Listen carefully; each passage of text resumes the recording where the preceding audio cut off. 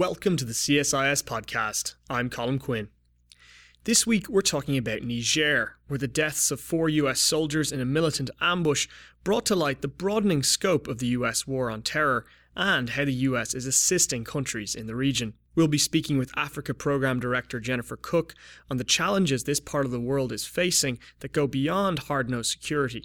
We'll also be looking at the prospects for a 5-country joint force and the dangers of over-militarising a vast and often unknown area. We begin by discussing just why American soldiers were in Niger. I think the ambush certainly brought new attention to this region, which I think many policymakers have overlooked for a very long time. The U.S. mission there is not new. The threats emanating from this region are not new, but I think it's been kind of off the radar screen for many, even senior members of the Senate Armed Service Committee. The question of why we're there, really over the last 15 years, we've seen a proliferation of extremist groups in the region, generated initially out of local political grievances and fights.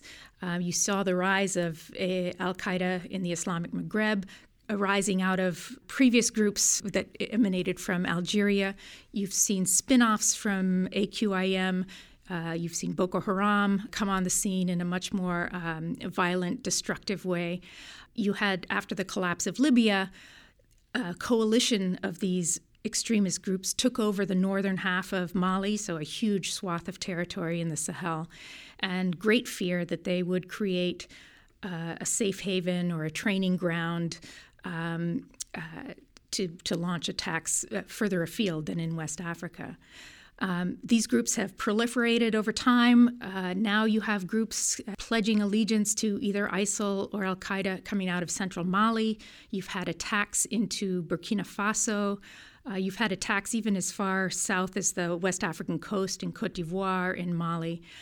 There is a real security problem here, although it is combined, it's violent extremist groups combined with drug trafficking, with trafficking in arms, trafficking in people, and a criminal economy.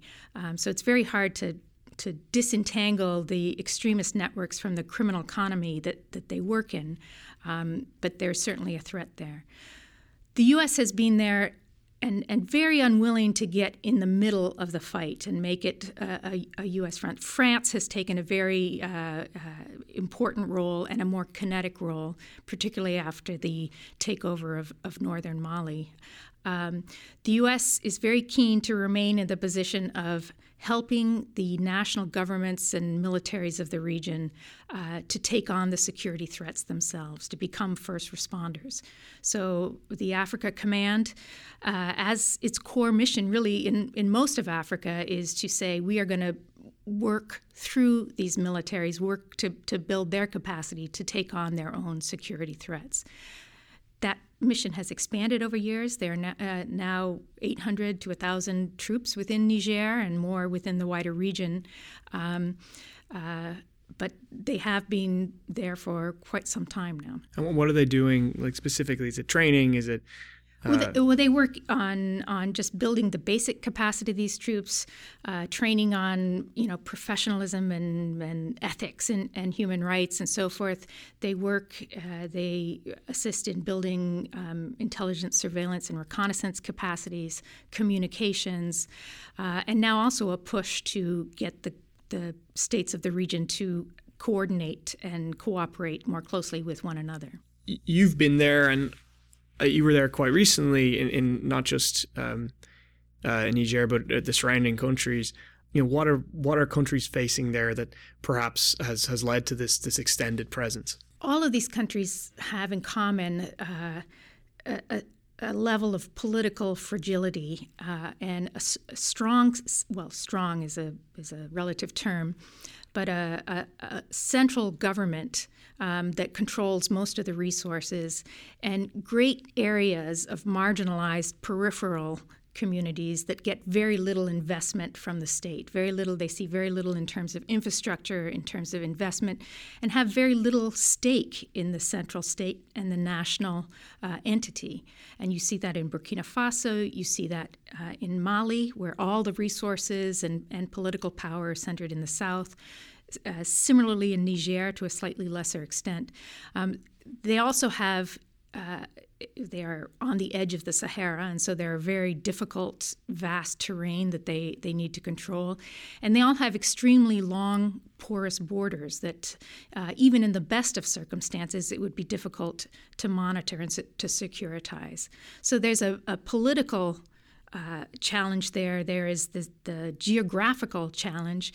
There's also increasingly the effects of climate change, demographic growth, and so competition over resources and livelihoods that drives a lot of this local conflict that can manifest itself in criminality, in militant extremism, and so forth. So a very vulnerable region that is now kind of being permeated by groups that are taking on increasingly destructive tactics of suicide bombs, IEDs, attacks against very vulnerable targets. How has the U.S. been doing in addressing those other more political problems and kind of more developmental problems? Well, the U.S. has invested to some extent in development, in governance to a much lesser extent.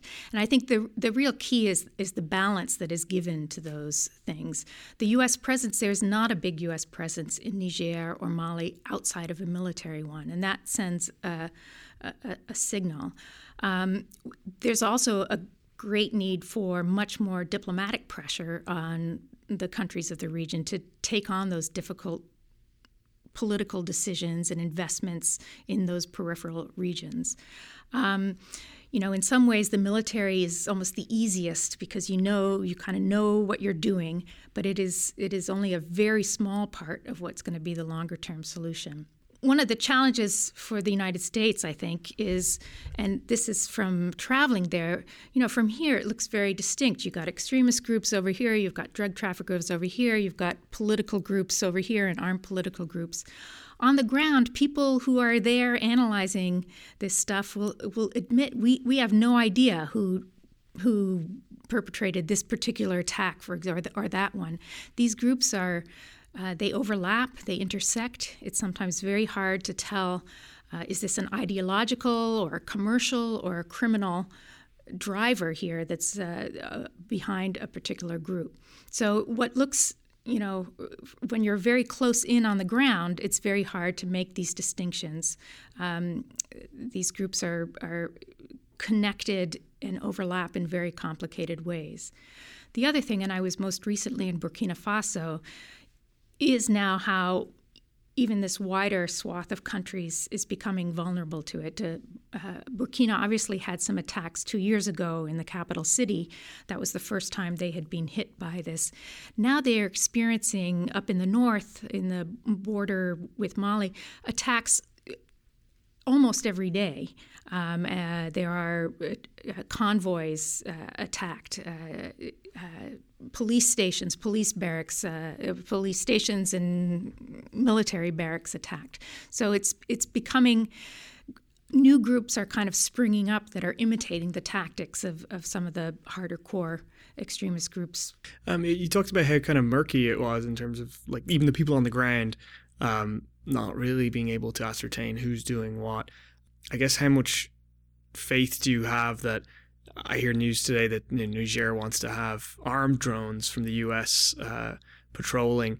How much faith do you have that will work out? Yeah, well, there's a discussion now within the U.S. government of should the U.S. take a more aggressive posture, kind of loosen up the rules on lethal force, begin to arm some of the drones. And, I think that is a terrible mistake to blunder in with lethal force into a complicated situation of local rivalries and competition that the U.S. understands very little.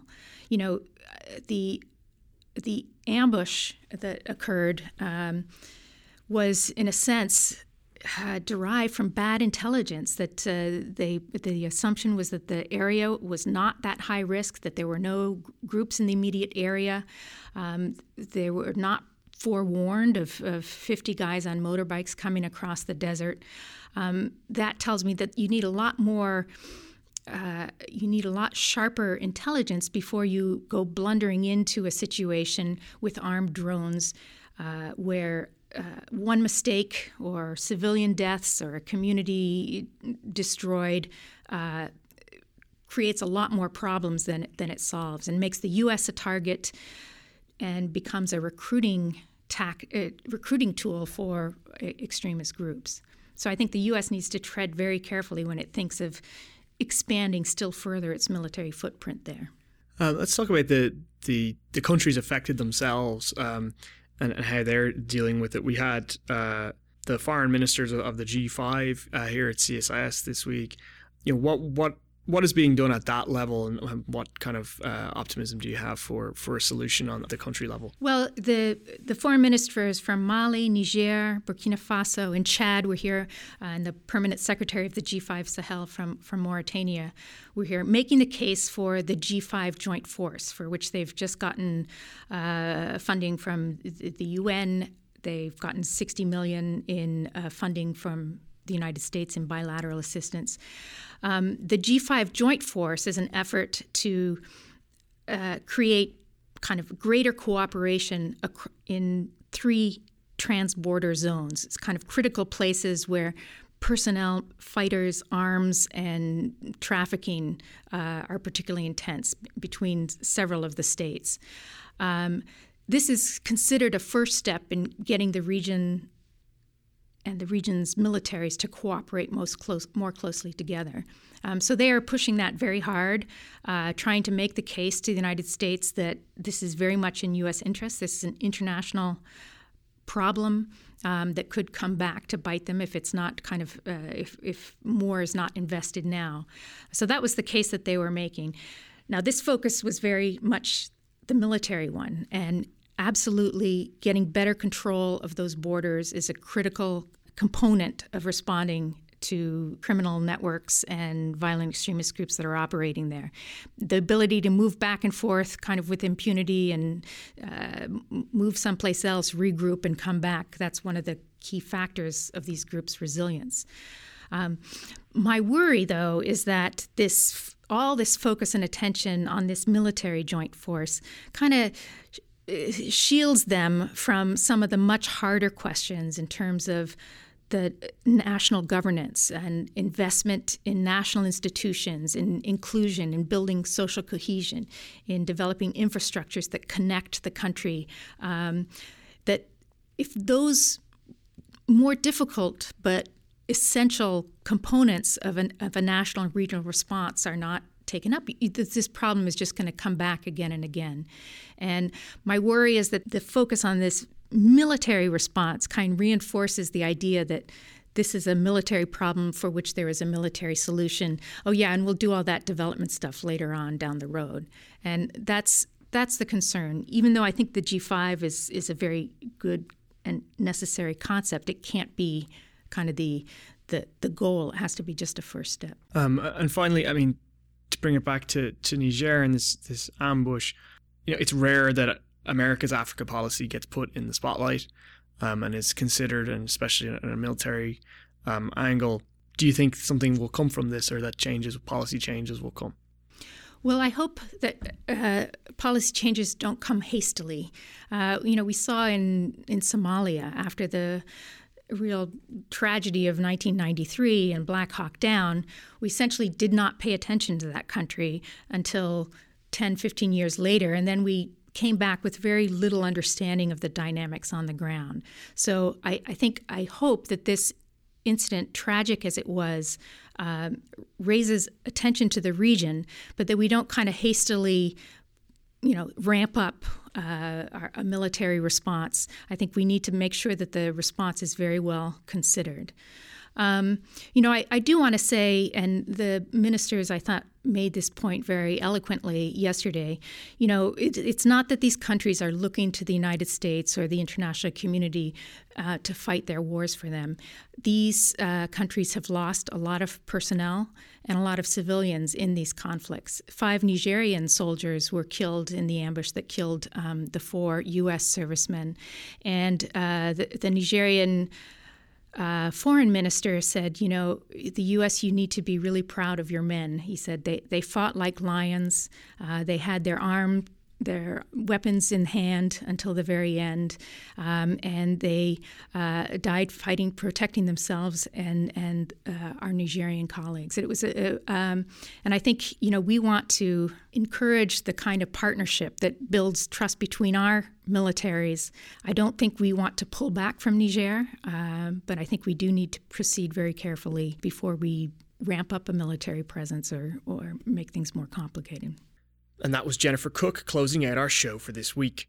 We'll be back again with more next week, so until then, please check out our 13 other podcasts or go on csis.org where you can review the week's events, including an address by one of the highest level defectors from the North Korean regime. As always, if you have any suggestions or feedback on the show, please let me know. I'm on email at cquinn@csis.org, or you can find me on Twitter.